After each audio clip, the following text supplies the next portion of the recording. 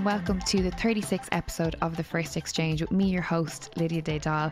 Well, last week was our first week back after lockdown. We were delighted to have Dr. Caroline West on for episode 35. She was here to talk about all things sexuality and her studies within it. Really great feedback all week, something different that everyone seemed to have enjoyed. So thank you very much for getting in touch and letting us know that you enjoyed that episode. But for this week, for episode 36, we have a fantastic man in Jordan Reynolds, a former amateur Team GB boxing champion.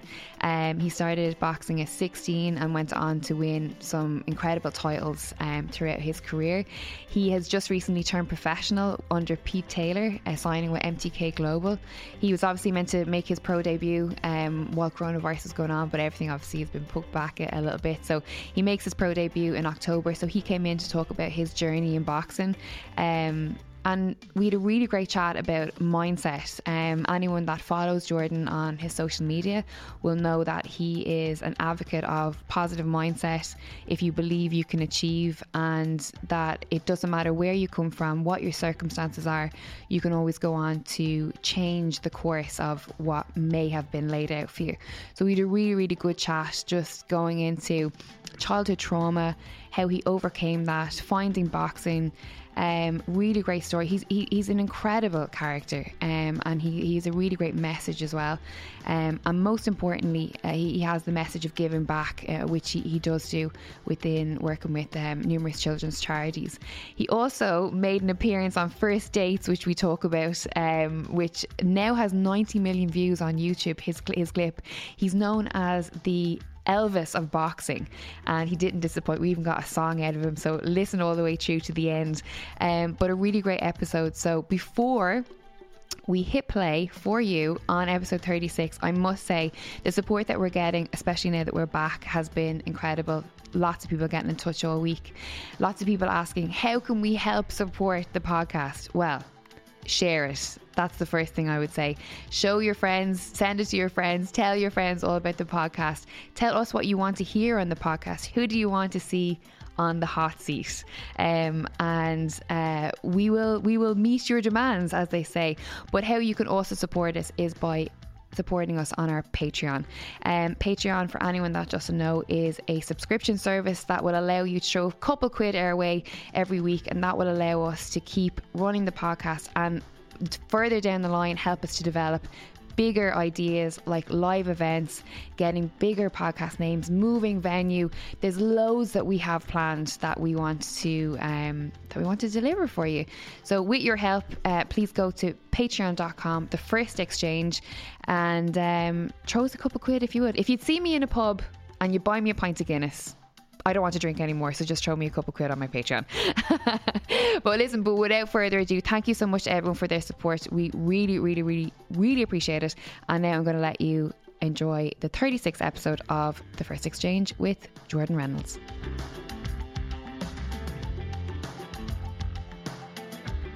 Jordan, welcome. Thanks for having me. Yeah, I'm so excited. When did I do an interview with you for Fight Connect When TV? I was at my hometown, Luton, I think I'll give you a little tour of that was our quarantine live Instagram chat that we done. But we done an interview in the Coliseum gym. Yep. That must be about 6 months ago, is it? Yeah, that was when I was flying in and out of Dublin to try to settle in to see when to make the move and when's the right time to make the move during the Olympics, and me turning pro and all this kind of stuff. Yeah. But I did promise you that I was going to get you on the podcast. Yes, you did, and you've lived up to your word. So I have indeed. But unfortunately, there was like 4 months in between that where there was like lockdown. No, it's been mad, mate. I would have liked this to be a little bit sooner. But welcome. Very excited to get you on. The Elvis of boxing. That's it. Born in the wrong era. You've always said this. Always. Listen, I love it. I love the 50s. I'm actually getting new tattoos next week with Frank Sinatra and James Dean. I've got the Elvis here. I love the music. You know, everyone who follows me knows the crack anyway. I do the old school dancing. I love the old school clubber. So I'm just... Can we investigate the I feel like I'm born in the wrong era? I don't know. It's like... I like everyone's wearing. Don't get me wrong. I love like designer clothes and things like that. But yes. I'd rather like instead of listening to like today's modern music, I'd be like listening to my country 50s, 1950s music. I love the the morals set in the 50s, the manners, the dress sense, the hair, just everything really. Like I don't know, I love it. I just love it. Where did it come from?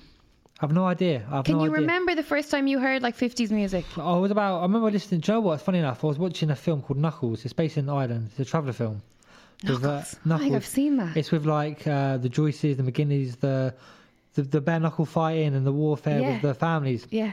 I remember watching that. I was about 15, and I heard a Hank Williams song, "Country." I'm a Rolling Stone, like proper. No, I think it's like 1940s country, proper twang, and I was like, I like that. So I googled it, YouTubed it, and then there was loads of recommendations, and I thought, I just got a bit obsessed with it, and then like I could relate to some of these stories they sung about, and then from 15 years old, or just 14, 15, I was just like, I was walking down my estate, like listening to all this kind of music, and was like, mate, you're crazy. Yeah. Like, do you know what I mean? And where I'm from, it's like rap music, UK rap, grime, and I'm coming to like Elvis, like, "Well, the blood of my soul." What's right? I was like, oh no, Jordan's here. You know what I mean? So like, yeah, it's I think it was just I just heard the country twang, country sound, and then just by obviously the internet and things like that, I found like the Elvis, the 50s vibe, you know, the rock and roll, and then I watched all the videos. I see them all dancing, and I thought, oh man, I need to learn to dance, and then learn all the 50s jive, Lindy Hop, Cholster, and then.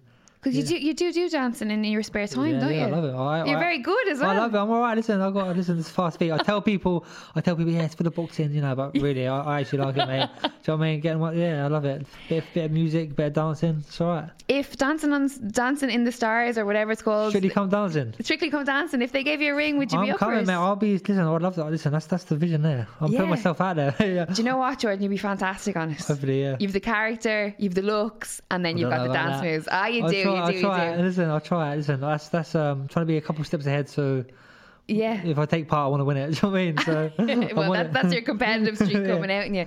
But listen, like obviously to grow up and to be inspired by that type of music and to be kind of, I suppose, proud in a way that, you know, that's what you listen to, and like all the people in your estate and growing up are like, oh yeah, that's Jordan, that's what you listen to. If anyone who knows you now, you've got like a massive amount of confidence in yourself. You're very confident, you know, in the fact that you can just sing when you want. You sing in your Instagram, you know, you're doing your dancing and stuff.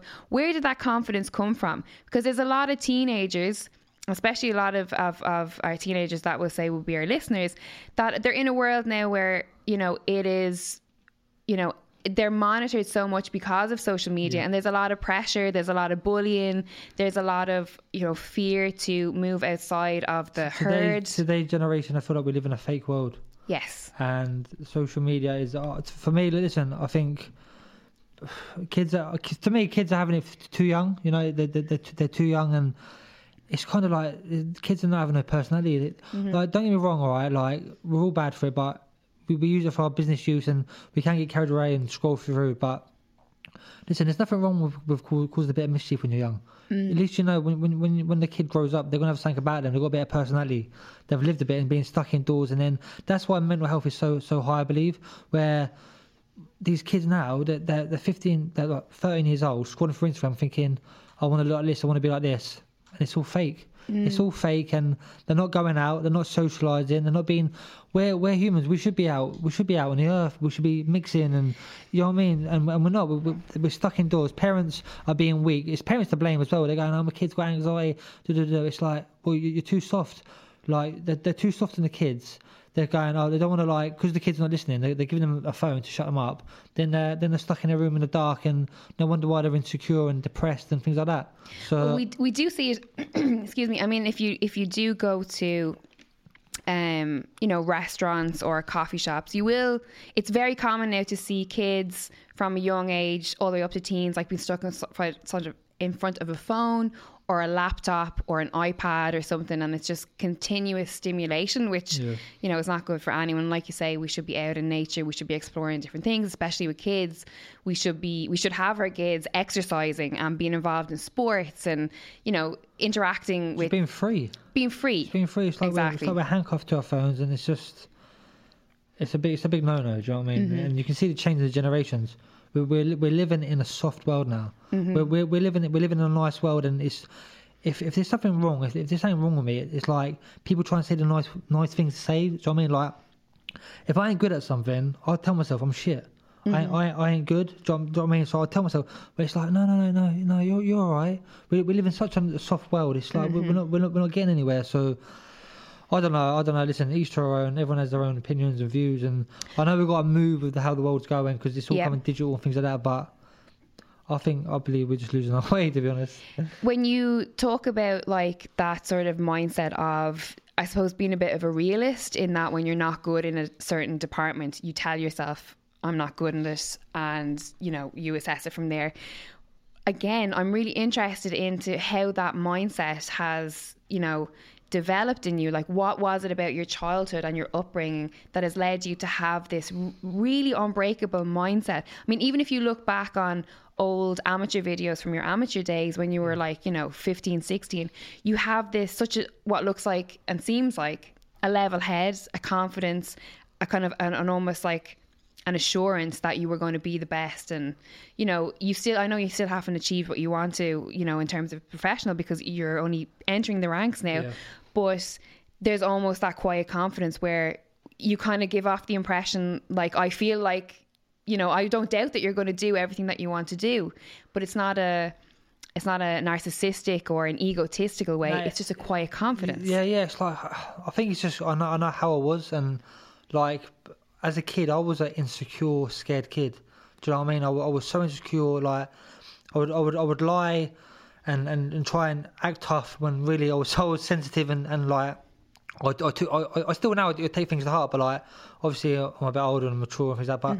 But I used to take things to heart and be sensitive and snap and angry, frustrated, and very like I was a scared kid, like I really was, and that was just a reflection of what was happening at home, from like my mum and dad's circumstances, to seeing a lot of things I shouldn't see at home, from losing my mum and dad losing the house, to me I had to provide at an early age from my school dinner money. Mum would give me £1, £2 for school dinner money. That was never enough. But like, I couldn't say to my mum, like, my mum was struggling. I was depressed. You know what I mean? Depressed. I was like, that's the last thing I want to. That's the last thing I want to struggle about. You know what I mean? So like, I remember like from that, I thought to myself, I've always thought at 13, 14, I'll be going to school. On the way to school, go to farm foods, spend my £2 on 10 drinks for £1, 10 chocolate bars for £1, go to school, sell them all for like £1 each. I was making £10, £20 a day, and it kind of started from that, where I just had to hustle. And then even when we lost the house, my sister was working at Marks Spencer at the airport, and I thought, well, she was saying about like the expiry dates and things like that. I said, all right, next time you take the rubbish out for expiry dates, let's go to the airport, because we had no money. We had no money. My mum was struggling, so I was going to the airport. And we was going to fill the back of the bins and getting the food. What was, it was right to eat for 3 or 4 days, but that was it. And that's how we was living for a while. And then went from that to absolutely losing the house completely, to going to living in one room with my mum. My sister went away to New Zealand for 6 years, 7 years, to get away with all the hassle. And I'm stuck here with my mum in a little tiny box room, thinking to myself, with all these, I don't even know, just all these people, like, just different mindset people, like, just, I don't know what they were. They were my kind of people. Do you know what I mean? They were just like they're not crackheads, but I don't even know. They were just, do you know what I mean? Like they weren't. And I just thought, I can't be here. Do you know what I mean? And I was living there with my mum, and I just thought, nah, like. And I think I've always had this drive from there. And then I don't know, so much like from, listen, my mum and dad's, like, I was brought up in too many problems, which was I should have been. Do you know what I mean? I should like. My mum and dad's issues and all these other issues, it's none of my business. It's their thing, and like I got stuck into a few things, and then it's just crazy. But I think my whole upbringing, and then from that to then walking into a boxing gym. I remember walking to the boxing gym, and it was the first time I felt safe and free, and where I could just be myself. Like I could just chill, like there's no one can hurt me. There's nothing, and that's where I felt at home. And if I went from that to, like, obviously got kicked out of school and I still get in trouble. I got a job there till 10 o'clock in the morning till 10 at night to stay out of trouble, and I was teaching kids, and my confidence was growing, my self discipline was growing, and I feel like I just excelled as a person. Like I couldn't. If you see people know, the lads who know me now, they're like, you see me 10, 15 years ago, man, I was a freak, man. You know? I just had this spike in hate in me, you know. But I I had so much hate for my old man, my old man, and like boxing grew love to me now, and like I'm civil with him, and you realise some things are true, some things are false, but when you're 15 years old and you're carrying like, I was carrying tools around me if I seen him, I would have hurt him. I remember trying to fight him, and I think to myself like, it was just pure hatred growing up, I had pure hate around me, and I think that's why I listen to the 50s and all this kind of music, and people go, it's not even that, it keeps me happy. Escapism. It's a happy thing, man. And where I've been brought up in hatred and negativity, and my whole family, like, listen, I hate my family. I love my family. Do you know what I mean? But like, and we all have family issues. Do you know what I mean? We all do. We all have troubles and things like that. But it's like really, I think it just, I don't know, the boxing it molded me into a real human. But you know what, Jordan? The thing that I find fascinating about you is, even though you've had this background and you've had these things through your childhood and growing up, you chose the side of positivity. You chose the side to be great. Whereas we see so much where people go to the other side and play the victim and, get into things that don't serve them, and it leads them down a path of destruction. And sometimes they're lucky enough to get out of it when they're 30, 40, 50. Other times they're not. Why do you think, was it your mom? Was it an older person in your life that kind of let you know that this doesn't have to be your life forever, that there is a chance for you to make something of yourself? Or was it in the boxing gym? I think it was just where I had to mature. I wasn't a normal 14, 15-year-old kid. I had to grow up to be like a 20-year-old as a 15-year-old, have that mindset. So I just thought, I was looking around, I thought, listen, it's all right to work a normal job, it's all right to do this, whatever, but I thought, I don't want to be normal. Yeah. Like, I can't be at school. I couldn't sit in school. I got ADHD. I'm off my head. I can't sit down and listen to. Do you know what I mean? I snap and like I couldn't take criticism or anything. So I thought, like, I can't work because I didn't like being told what to do, and I just couldn't. I had to be active and things like that. And I thought, do you know what? Boxing, whether I hated it or I loved it, I want to stick at this shit and I want to make it because it's a way out for me. And I will change my next generation's life. I was the kid at school, never had school holidays and things like that. Couldn't do certain things. Breaking the cycle. Yeah. And I will do that. That's one thing I'll do. I promise I have to. And even if I hate the sport, I know I can make a better out of it, and I can invest and change it. Do you know what I mean? So that's one thing I will do. You say when you were in school that you didn't enjoy it because you didn't like to have criticism. But obviously in boxing, there's criticism from everywhere. Yeah. There's criticism from fans, people who watch the sport. There's also, I suppose, a certain degree of criticism in terms of your coach in what you need to improve. Obviously, it's delivered in a much more positive way because obviously that's the nature of coaches. Yeah. But have you learned to accept that or change it? Or For sure. Like, listen, I was young, immature then, but don't get me wrong, like, when you got a teacher, right, or someone like that who's not been through what you're going through, don't have a clue what's going on, they're going, yeah, but Jordan, it's all right, dude. I'm just thinking, you don't know what I'm seeing. You don't have a clue what I'm seeing. Do you know what I mean? And that's one of the reasons why I do so much charity work. That's one of the reasons why I go out my own time. I go to all these schools, been to loads of schools, man. Do these talks because sometimes it's good to have a kid where, like, you've been through that. You give them hope. Do you know what I mean? You think, it is possible. When teachers are going, they live a privileged life, like they're sweet. They haven't been through no like trauma or nothing like that. Yeah. They don't have a crack, and I can see right through. I'm thinking, you don't have a clue. Yeah. Do you know what I mean? I think you're soft. You don't have a clue. And that's why it's so important for people that are in your position to give back like that. Yeah. Because I think that the kids that are in the situation now, they have way more respect for you because it's like you are hope for them. Yeah, so exactly you're a product of what they're going through, and you've managed to change the layout of your life, I suppose. I'll just try and tell the kids, right, it's all about choices. Every choice you make dictates your future. It's simple as that. Like, the first choice I made, and it was the most silliest and simplest choice, was because our school was on down the hill. So like I'd always have to go up the hill when I'd run to my house to get ready and then go to work at the boxing gym, which take half an hour to home and half an hour to get there for 4 o'clock. Or I could have gone down the hill with the lads, where it was robbing, beating people up, just doing stuff and taking, just doing kid stuff, estate kids stuff. I mean, which is embarrassing when I think about what we've done. But the first choice I made was, do you know what? Fuck it, I'm gonna separate myself, and instead of going down the hill where I was doing all wrong and stuff, I want to go up the hill by myself. Run. I used to have to run to my house, get changed, run to the gym, be in the gym.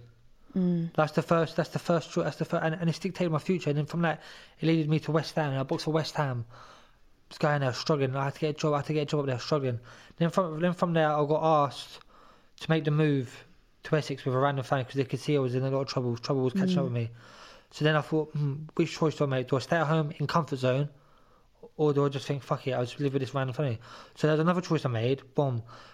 I lived in Essex, away from the family, and then 4 or 5 months later, I get another call saying to my mates, it's my mate's birthday, they go to a house party in Lucy Farm and things like that. Why don't you come? I ain't seen you for ages. And I thought, do you know what? I wanted to go, I wanted to catch up with the lads, do you know what I mean? I thought, but the only thing that would put me off was I had boxing in the morning, and I had work and boxing. I didn't want to be tired in the morning because I was working nights. So I thought, I'm going to choose the boxing. I want to get early night. I said, don't worry, we'll catch up another time. Then that morning there, the party I was going to, my best mate got shot in the back. So it's always them choices, that simple choice where I always try and go for the choice the hard choice. Do you know what I mean? Like the one where you think, like, do you know what, like, you try to go for that easy choice where you think, oh yeah, like, I want to do it. Do you know what I mean? That's always the wrong one. Do you know what I mean? And you don't get nothing out of it. If I'd have went to that could have been me. Do you know what I mean? That could be my career finished. You know? Shit. And it's happened over and over again. And when I'm thinking I'm not on track and things like that, and I've gone back to Luton and I'm back of town, seeing my sister, getting a tattoo priced up at the back of town, and I was thinking to myself, oh, like, you know, it's good to be back home. I'm walking back with my sister, and I walked past 2 lads. He barged into me, and he like, I didn't really move. He went flying, and all I heard was, "Are you fucking mad, brother? Are you mad?" And I had my gym bag. I was like, "Mate," I was like, "Leave it out." I was like, "I'm with my sister." Do you know what I mean? Like, it was an accident. Simple as that. And he's going, "No, you're mad." So I was like, "Bruv," so he started walking towards me. So I put my bag down. I was like, I'm with my sister. Do you know what I mean? Like, I don't want trouble. And he tried to hit me, so I hit him. And just started giving it to him. And his mate, I looked at his mate as the geezer was on the floor, and he pulled out a blade. And that choice there, I thought to myself, I remember it was like slow motion. I thought to myself, do I have this shot? I've got him in range. Do I just go with it, or do I just run? And I thought, fuck. And then he just made that step. I thought, all right, boom. Then the geezer just chased me all around town with a blade in his hand. Do you know what I mean? So it's like every choice, it dictates your future, man. Like over and over again for me. That's insane. And I feel like I've got someone. I don't know. I'm you feel like someone's watching over you. I'm telling you. I swear, honestly. You're protected. I am protected by something or someone. Oh, I have goosebumps. I fucking love that so much, because sometimes I feel like that with myself as well. Yeah. That I'm guided. Something is guiding me, and I'm not religious in religion of, like, you know, indoctrination of religion, or obviously grew up Catholic. Catholicism is massive in Ireland, but I moved away from, like, we'll say, religion in my 20s, but now that I'm in my 30s and I started delving into my own brain and figuring out my own stuff, really, I'm finding that I'm more and more spiritual in that 100%. There has to be something more. 100%. Your mind. Listen, I say it, and people look at me and they go, "What are you about?" Your mind creates your future. Yes. And it's simple as that. It's as simple as that. Like, it's energy. Do you know what I mean? Yes. If you're putting your energy into something, it's creating good. If you're putting bad energy into something, you're just gonna get bad response. It's simple as that. If I'm doing good energy, I'm vigilant, I'm focusing. So I'm not the most talented. You know that. I really ain't. I started boxing late, 16 years old. All right. But I've just had this vision. I've stuck at it. I can see the end goal. Yeah. Do you know what I mean? And it all comes, like, mate, I'm on my state, all right? It's little. I never thought I'd even be able to drive. Like, I'm thinking, how is this kid driving? And then I'm putting up, like, on my state, like, with my first car's a BMW. I'm thinking, fucking hell, I'm not, like, everyone's going, how you doing? Like, I'm thinking, I know it's not even, like, a thing, but I'm thinking, like, I ain't supposed to be doing this. Yes. Do you know what I mean? From, like, how my generation goes down, my family goes down, I should be falling into the other path. Yeah. And it's as simple as that. Yeah. But I'm not nothing like, I'm just, I don't know, I feel like I'm cut from a different cloth when it comes to the people from my family, if I'm honest. I really am. But is it like, you know, obviously there's a certain talent, there's a certain skill level, but it's like, you know, sometimes I get this thing of like, if I keep at it and I keep this work rate up, something has to happen. Yep. Like, that's the law of averages. Something has to happen. Has to happen, yeah. Do you know what I mean? Yeah, simple as that, yeah. So when I'm having those down days where I'm like, I'm not good enough, I'm like crap at what I do, like, you know, they're very minimal because I'm fantastic at what I do. Just put it out there. But when it does happen, I'm like, Lydia, if you don't stop and you keep going and you keep this work rate up, something has to give. Yeah, it does. All day long, like, it's just... Yeah, mate, listen, from, like... I feel like I'm proof of it, just in my own story, in my own head. I know, and I believe in that. Do you know what I mean? Simple as that. Like, don't get me wrong. Like, we've all gone to the religion way. Like, I thought that, like, because when that geezer chased me with a knife, early on that day, I met my granddad for the first time. And the next day he died. And I felt like I had to go to church and like. Jesus, Jordan. Yeah, it was crazy. No way. It was crazy, but then I kind of come away from that. But like, I am a big believer in like what you see in your mind is what you get, you know. Yes. Like, it's as simple as that. And it's just vision, and positivity. Hang out, just be around positive. If I'm surrounded myself by positivity, you know. Whether it's from training to like, even when I'm walking around the house, I put these podcasts on it, and I'm not even listening to podcasts, you know, but they're in the background. You're listening to this podcast now. Come on now. Yeah. But do you know what I'm saying? Though? Like, I'm not just sitting there like I'm playing. Yeah, constant. They're in your subconscious. Just, you're pouring in information. Always, yes, always. Love that. Love that. 24/7. But listen, for someone that has had, you know, so much loss, I suppose, and trauma, I guess, do you put boxing down to the reason why you are now functioning as a positive member of society and not the other way? Do you know what I mean? Yeah, because listen, I've got resentment, victim mentality, trauma, like it all goes in, and it just, you can be successful and you can have a career, but sometimes it can still eat into you. Yeah. So how do you process all of that? I see myself, listen, I've one addictive personality, okay? And I'm either if I'm doing something, I'll do something big, all right? I'm full out, and I'm either at this end of the scale where it's positive, and I'm trying to make my family's life the best and making myself the best. I'm either up high, doing the best for whoever and whatever, or if it's got to go the other way, there's no in between for me. Yeah, there's no in the middle. I'm either one extreme or the other, and it's as simple as that. And the down days, or the days where maybe you're not as feeling as positive, what brings them on? Like, where do you experience them in your weeks? I don't because I'm away from it all.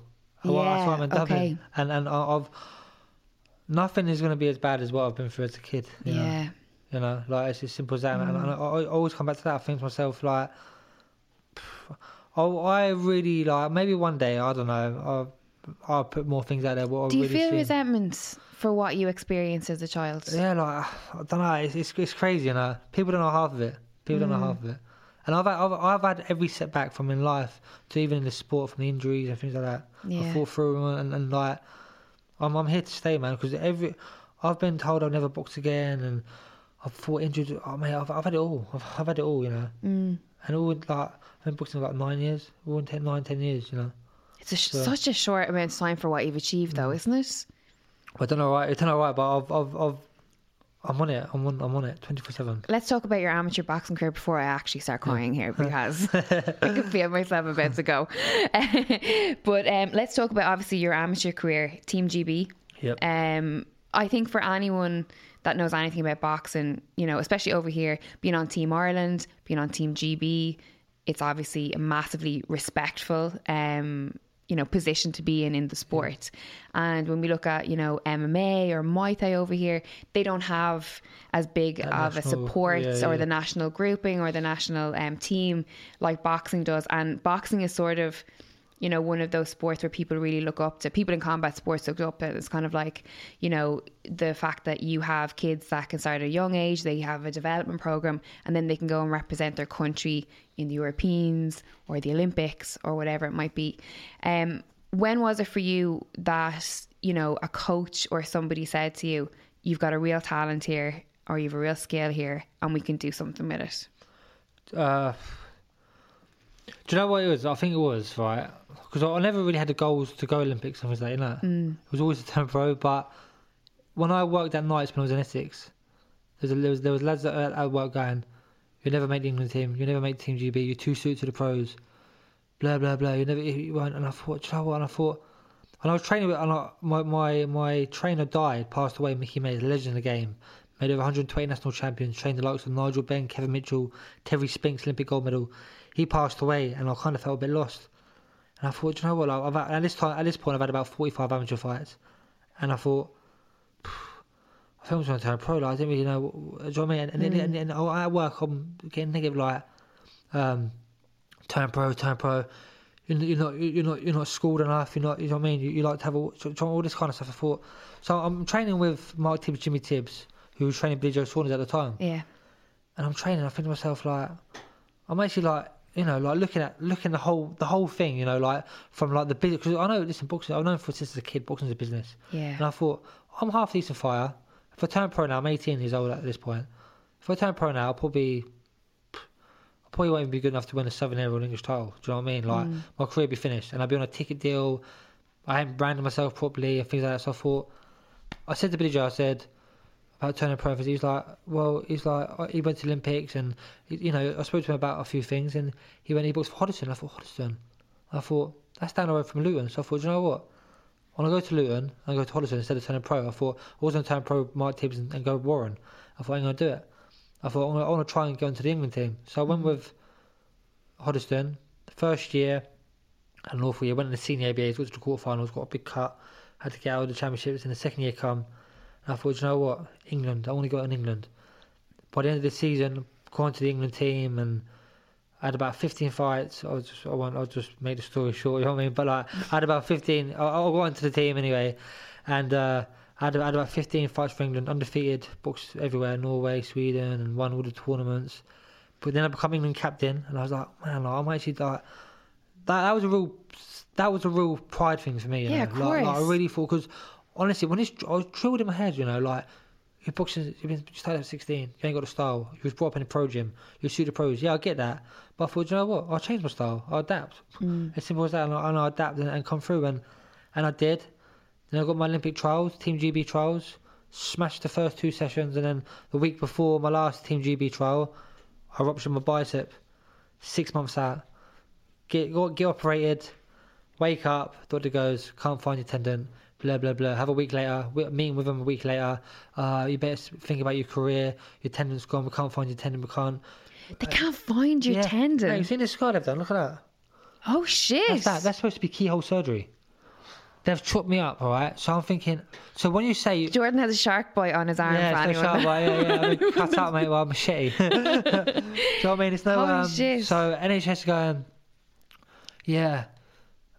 They're going, we couldn't do it. And you know, it was the first time, probably, I actually cried, you know.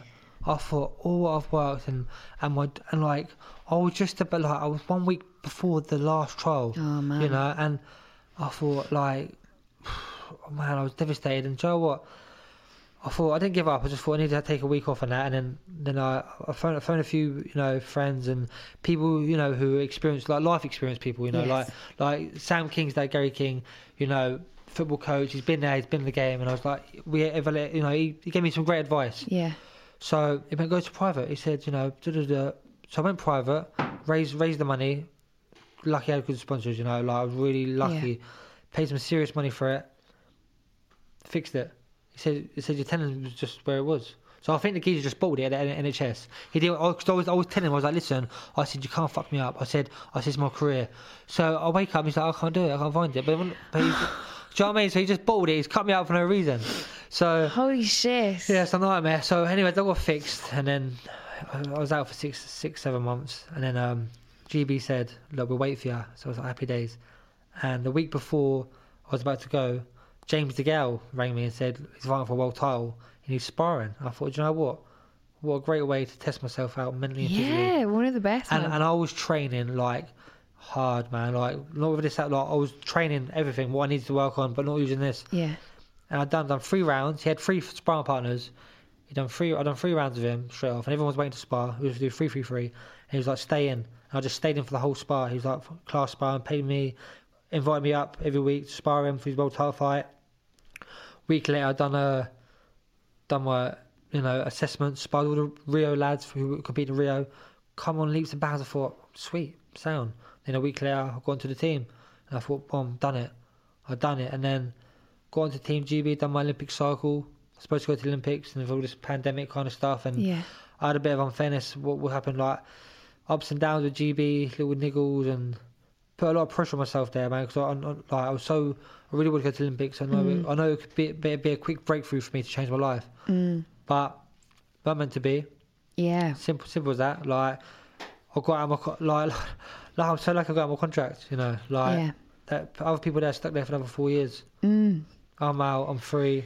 Making my debut come October, bringing showmanship back to boxing. You watch, listen, the 50s, I'll be singing.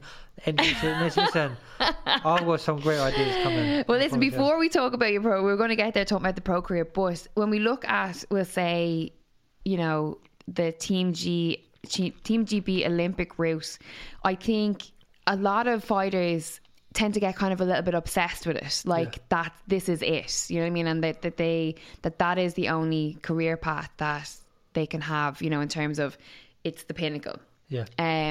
Whereas, and that's totally fine. As you say, fighting for your country in the Olympics is I imagine an incredible feat, win, lose or draw, right? But do you think that because you had that background and you came from the professional style in the gyms that you grew up around, do you think that was why you kind of just said, okay, it's not to be, now let's turn pro and let's see what happens there? I felt like I just had too much personality for it anyway. If I'm honest, I just thought I'm not hanging around. I don't wait for no one. I'm not waiting for no one. Because we do have a lot of listeners that might not be so clued into boxing and how the Olympics and everything works, but like anything with a Team Ireland or Team GB, your personality is sort of in the background. You're kind of, you're just, it's a team. You got to hold back. You're like exactly. Yes, I know, sir. I got too much personality. The amount of things I have to take off media, mate, because of this. Honestly, I was getting the earache every week because I was like, man, I'm just me. Do you know what I mean? I kind of hide that. And listen, I'm a normal, genuine fella. I keep it real. Do you know what I mean? And people take to that. I've always gone with people wherever I go. Do you know what I mean? But I'm 25 now, so. So you're very old, Jordan. I feel old. I'm getting there. 25, mate. Listen, it's going quick, I felt like I was 18 the other day. I was in town, I can't even remember 25. You're doing grand, don't worry about it. But yeah, listen, I'm saying, look, I've got 7-8 years in the game. Say 10 years, but I want to be out by 8 years. You know what I mean? In terms of goals, what are the, all professionals want to be the world champion, but, obviously I imagine a world title is in there for your goals, but is there anything else? I just want to keep inspiring. Do you know what? Financial. It's simple. Financial security. Sort my family out. I am buying my mum a big mansion. As simple as that. I'm buying my dad a mansion. Honestly, I want to look after my family, or look after myself, and just live a free life. I don't need to worry about nothing. I don't need to worry just live a free life, win titles, and just being just. I have to. Mate, it's a buzz now. I'm not even nowhere near where I need. I've got a long way to go, but I'll go to places, and I think I've actually gone where I am at, being in schools, to actually give kids hope that they can change their life. And I use that. I love it. So if I can do that even more, and keep branding myself, and just keep being myself, and inspire people, mate. So it's a win. Because I'm taking good energy to me. You know what I mean? When you get there and you the list of boxes that you need to tick, you tick off, and you've bought the house for your mum, you've bought the house for your dad, you're financially secure, you've gotten all the titles that you wanted, and then we'll say boxing ends and you walk away from the sport. You see your face. I'm asking it because I know, what happens then? I would have to, I'll have to get into something which keeps me busy full time. I would get into filming. I'd love to get into acting and filming, where it's like you got to live 24/7, and you got to learn the script. You live in a fantasy, or you're escaping in some form. Do you know what I mean? I've got to keep busy because I'll get in trouble. Why do you think why would you need to escape? What would be going on in your head that you wouldn't want to be there? I can't. I'm like. I'm too like. Do you know what I mean? I just need. I need a focus. I really do. And I'll work on myself and. Do you know what I mean? I'll try and work on myself, but it's just me how I am. This might be a bit an in-deep question, but do you feel like in some way that you are running away from something, or you are trying to escape? No, because something? I thought that, but no, because my sister ran away from all the trauma and all that stuff, and she actually went. She ran away. Do you know what I mean? She still runs away. Still runs away now, and then. What do you mean? Can I ask? Does she avoid conversation on it? She wrote like just the headaches, the whole drama and just runs away. If there's a problem, she'll run away. Yeah. And I love her. She's the nicest girl. She's lovely. Do you know what I mean? She's too nice for her own good, and she don't understand the crack. And she needs to get strong and tough, but she won't. Because she just don't want to face it. Do you know what I mean? I've faced it. I'm not running away from nothing. I've always faced it. So that's why I'm mentally. Listen, we all need to work on ourselves. Don't get me wrong, but like, I'm all in or not. Do you know what I mean? I just like to be. I'm really energetic. Or I'm like, I like to keep busy. Otherwise, I'm just like. I just don't know. I like being busy. Yeah. It's as simple Listen, as that. you're preaching to the choir here. We're of the same pea pod. I ain't two peas in a pod. Yeah. But like, I end up like, if I ain't got nothing to keep me occupied, I'll just be like, I'll be thinking of like, I don't know. I don't even know. I like creating new ventures and just being creative. You know. Yeah. Like, I'm not running away from nothing. I'm not thinking like, I'm just like, I'm happy. I'm very happy. But I like being busy. I love being busy. I love it. People go, no, you do too much, take a rest. Nah, I'm alright. Where do you get a buzz? Like, where do you get a high? Obviously, winning when you fight is obviously, a big one. But what kind of, I hate saying it, but what gets you off? How else would you say that word? Like where do you get your buzz from? I don't know. I think it's just. Where do I get what did you say, Sam? Aroused. Oh, yeah, that's another shy word. Actually, I'll put that on. Yeah, I'm so repressed. I hate any words like aroused. I feel so aroused right now. But like, where do you, outside of the ring, like what really kind of those words? I don't know. It's just like. I think it's just the energy I get from people. Yeah. You know that, you know what I mean? Like, if I go to a school, I'm talking to in front of 200 kids and they're like, But how did you get into this, like talking in schools? Like what is it? Are you being invited by the teachers to talk about have you put something together and approached schools, or people just know you? You should. I'm a bit busy, but I've had this conversation anyway. Do you know what I mean? That's another thing on the pipeline I could do, but it's... Yeah, it was like I got asked to go back to my old school, and I think it was the first and last time anyway, because I just gunned everyone down. I just told the kids how it was. Yeah. Do you know what I mean? And the. What's that like going back to your old school? I always have like fantasies in my head of going back to the school and like seeing all my own teachers and being like, "Fuck you, and fuck you, fuck you." You just see how people. Yeah. Trust me, it's simple as that. But you see how people are like, because they go. Yeah. The worst teachers, they're going, you're just going to be like, I think, and then they come up to you going, I always knew you was going to be champion, and I always knew. I was thinking, that's no, you didn't. You're lying. Yeah. And do you know what I mean? Like, I don't know. I can get myself in trouble in some of the schools. Do you know what I mean? Because don't implicate yourself. Do you know what I mean? But the reason I asked it is because I can remember I had when I was in secondary school, we done subjects, right? Like obviously you have them in the UK as well, but I done business, right? And I remember I'm so bad at maths. I'm really bad, and there's like childhood trauma around numbers and maths for me, right? So even now, like I get anxiety even looking at my bank balance. Like that's how bad it is, right?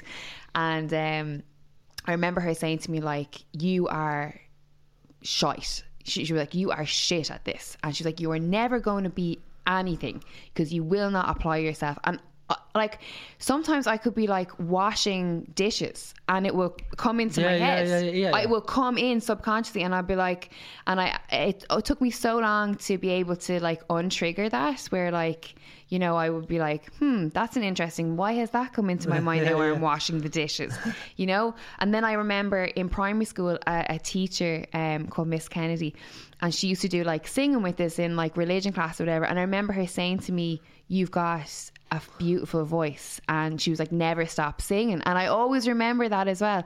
And she used to say to me, do you have a microphone at home? And I was like, no, I don't have a microphone, nobody sings in my family. So she used to tell me to go into the bathroom. She was like, the bathroom has a natural reverb, so you go in there and sing your heart out. And I used to do it, and I could remember that. So the differences, the polar opposites of like an arsehole teacher and then someone who actually you know, believes in you, and like I probably was shite, but I went on to be in a band for 10 years. Yeah, I know. You know what I mean? Do you know what? I forgot about that because I was talking to Babs. Yeah. Yes, Babs Daly, our mutual friend photographer. She's the best, all right? And you've not told no one about this singing. I didn't know about this. So you give us a little sing song at the end. You're fucked now. 100%. We've got a guitarist here. He's learned the guitar. I can be the backup singer. Sam can click his fingers and you can sing. Yeah, sorted, mate. We can make a band here. I don't talk about it to anyone. What, man? You need to get out there singing. I'm like, that's funny. Babs Daly is an incredible photographer, and she's just started working with Jordan and his teammates in the Coliseum gym, working under Pete Taylor. But that's how we know each other. We met, she was photographing on the music scene, and you know, I was in a band. And it's funny because like I was very different back then. I was on drugs. What kind of music? Which is the biggest one. You know, drugs, drinks, I was an alcoholic, and I had a very bad ego. I went through many years. When I turned 30, had a nervous breakdown, and then completely changed my life. That's what you learn, though. You need that. Yes, but it's made me now, because I have a massive amount of compassion for people, and that's why I think it's allowed me to be good at what I do now, and communicating with people and talking, because it gave me an understanding of what people go through. And I was in a very dark place because of stuff that I hadn't resolved from my childhood, and it took me a long time to realise that, you know, the things that I felt bad about weren't actually my fault. And when you kind of realise that and you learn to process it, it frees you. But the trauma that I experienced in my childhood and my teens actually went towards creating a fantastic ego for myself in terms of being a rock star. I was a rock star for 7 years. I travelled the world. You know what I mean? I was signed to record labels. And, you know, I was like, the stage show was like really aggressive. Is it heavy rock? No, it was kind of like Oasis with Fleetwood Mac. So it was, if you imagine Stevie Nicks singing Oasis, that was it. Yeah, but also I had a bit of an attitude, so I kind of turned into Liam Gallagher a little bit, like halfway through, or Courtney Love. Do you know what I mean? So it was kind of a little bit of hole as well. So the whole kind of thing was that, you know, it would be this amazing music. It would be really melodic. It was like this wall of sound.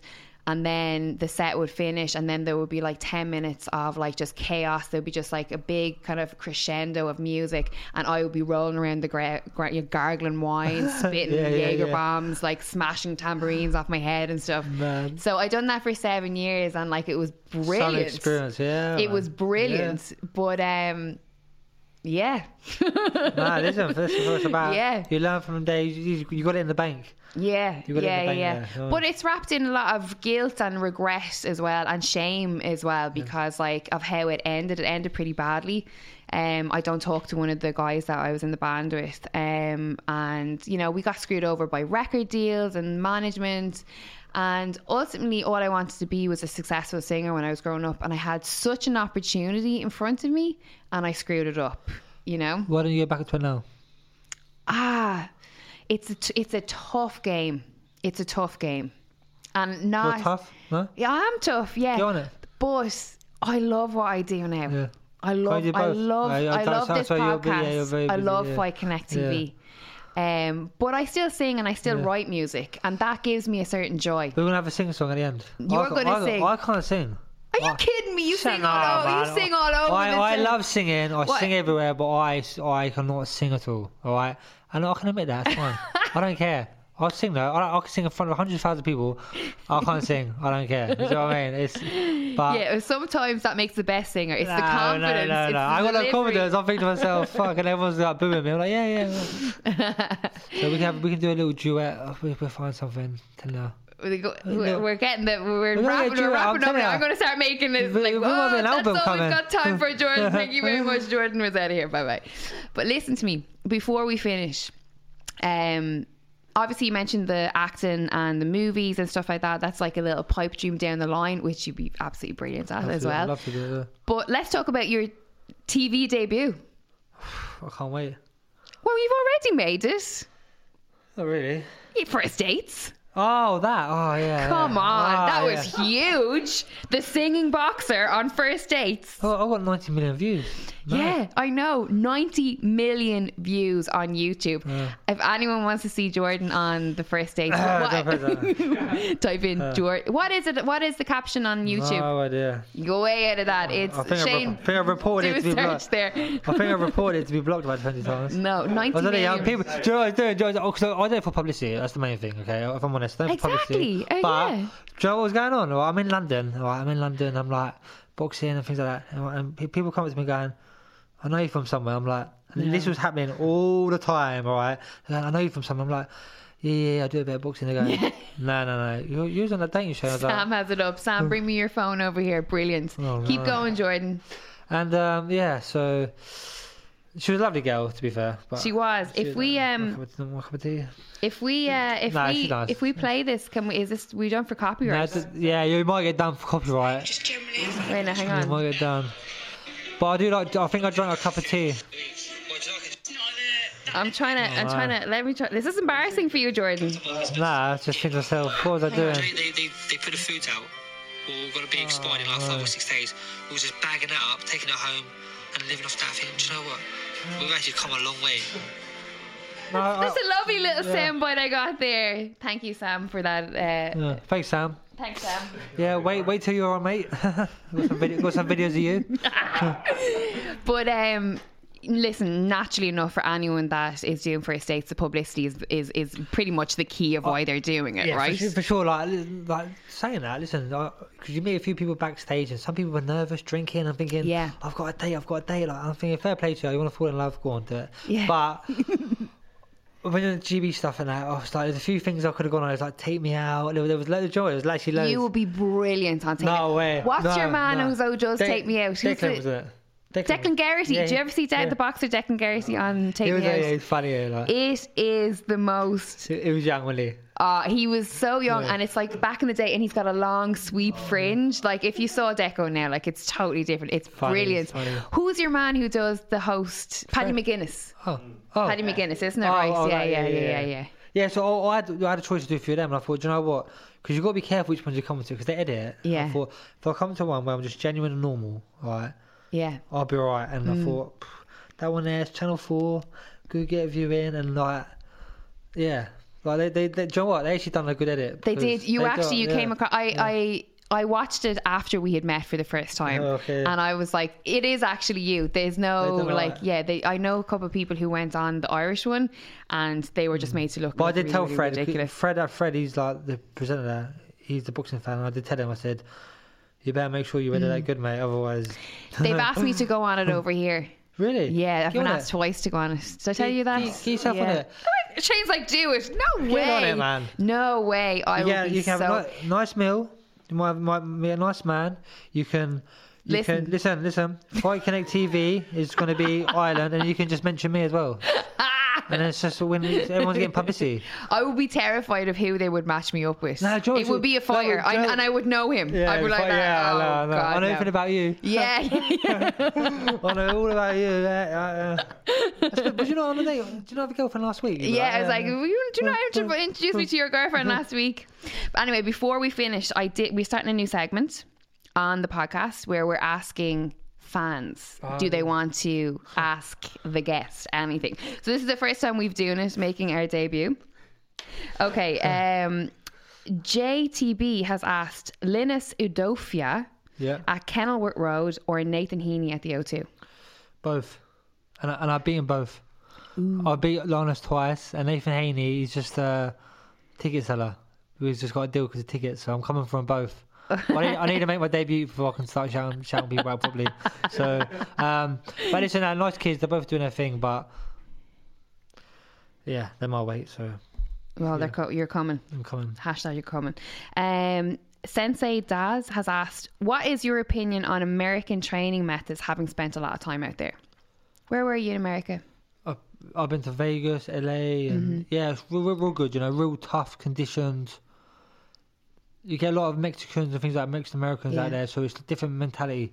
So it's more mentality, that they're very hungry. Yeah. And that kind of comes through into their training. But yeah, like they're very class. They've got a different style. They're more composed and relaxed. We would say they're lazy, but they're like sharpshooters. If they throw, they land, and as simple as that. But yeah, great. Listen, they medal at every Olympic, and there's always world champions coming from America. So absolutely. Okay, this is a good question to end on, and it's from Frankie Locke 26. He's asked, what would be your best advice for a young amateur? Best advice I could give is don't listen to anyone apart from yourself. And it's as simple as that. If you've got a focus, you've got a vision, go with that. Don't follow everyone else. Listen to yourself. And I've had it over again with kids asking me, my mum and dad said this and that I work too hard. Listen, you go do you. And I know we're supposed to take information from mums and dads, but sometimes family can be the worst. So if you've got a dream, honestly, really go for it and just stick at it and work hard. Stick at it, work hard, believe it, and you will achieve it. And it's simple as that. You have to be. Don't need no talent. You just need to make sure you can get there. There's no excuses. Every excuse which is coming to you is a lie. Excuses are lies. Work towards it. If you ain't got no money for it, make some money. Invest in yourself. Save up. Then put the money into training. Just find a way. Find a way to make what you want to become. Great advice. Before we go, final thing. Will you, Jordan Reynolds, sing a verse? What verse of a song? Do The Wanderer, but I'm going to film it because I want it for my Instagram. Can you put a song in the background? Because I want to put Honky Tonk Flame in. Oh, let's... Right. This is country. I can't sing. I actually can't sing. Do you know what I mean? Jordan, you're fantastic at singing. Pass that. So... This. I'm only playing this because this is an exclusive, ladies and gentlemen. Jordan Reynolds is going to give us... Have you got it loud? Can you play it loud? Wait, what's it called? Honky Tonk Flame. Yeah, this is my kind of music. This is an exclusive from... Play it loud as well so I can mime. Team GB amateur champion turned professional boxer, Jordan Reynolds. His rendition of... Honky Tonk Flame, boy. Tell out. Honky Tonk Flame. I can't sing, man. Go on. So rewind it. Let's go. I can't sing. Jordan, you're fantastic. Let's do it. Let's go. Oh, I should have the lyrics up. Turn up a little bit more. I was out of my mind the first night we met. I was feeling lonely and blue. I just moved to the country to get me some rest. The city were hurting on you. Especially a fella from Eastern Kentucky who worked for his name. It's a tune, man. Wasting his life on a burning desire and chasing that honky-tonk flame. Yeah! God damn, boy. Alright, sorry, this is a tune. This is a tune. It's a tune, mate. I'm here all week. Brilliant. That was super. Thank you so much. I apologise for everyone's ears. That's brilliant. Now I have video. Yay. Oh, no. Thank you so much, Jordan. I really appreciate you coming in. Before we let you go, obviously you just signed a new contract with MTK Global, your professional debut. October. You get to make that statement that you're telling us about for months. Starting off with 6 rounds. No easy route. Maybe 2 or 3 6-rounders, straight into 10 rounds, then title fights. Amazing. Tune in. It's going to be a show from inside the ring to outside the ring. Got some great ideas which I've never done before. I'm bringing back the showmanship in boxing. Everyone's a bit boring these days, so tune in. Yeah, we're looking forward to it. Thank you so much for coming in. You. It's been an absolute pleasure. I look forward to tracking your career over the next couple of years, and you can come back. Oh, listen, when your first title, you can come back. Irish, right? I live in Dublin. You are Irish. I've met my mum's side of the family. I've met my dad's side of the family here. So exactly. Oh yeah, and if anyone's got any rooms available in Dublin, because I'm actually looking. I'm in Dunleer. I'm an hour away from Dublin. So if anyone's got any rooms available, you're in Drogheda. No, I'm part of Dunleer. Dunleary. Dunl. Oh, Dunleer. Sorry. You I'm are in the country, boy. I'm in the country. I'm stuck in the country. So no, I'm proper country. So I'm an hour away, and I'm training 2 or 3 times a day, backwards and forwards. So I need a room. Mm-hmm. And if someone wants to give 2 rooms for free, then that's great. Yeah. But I saw that. Just let me know. I'll show you. I'll advertise on Instagram. Yeah. Brilliant stuff. Well, listen, thank you so much for coming in, and thank you, Sam, over there. We'll get you on in a couple of weeks. Look forward to talking to you too. Appreciate it. Sweet. Jordan Reynolds for the First Exchange.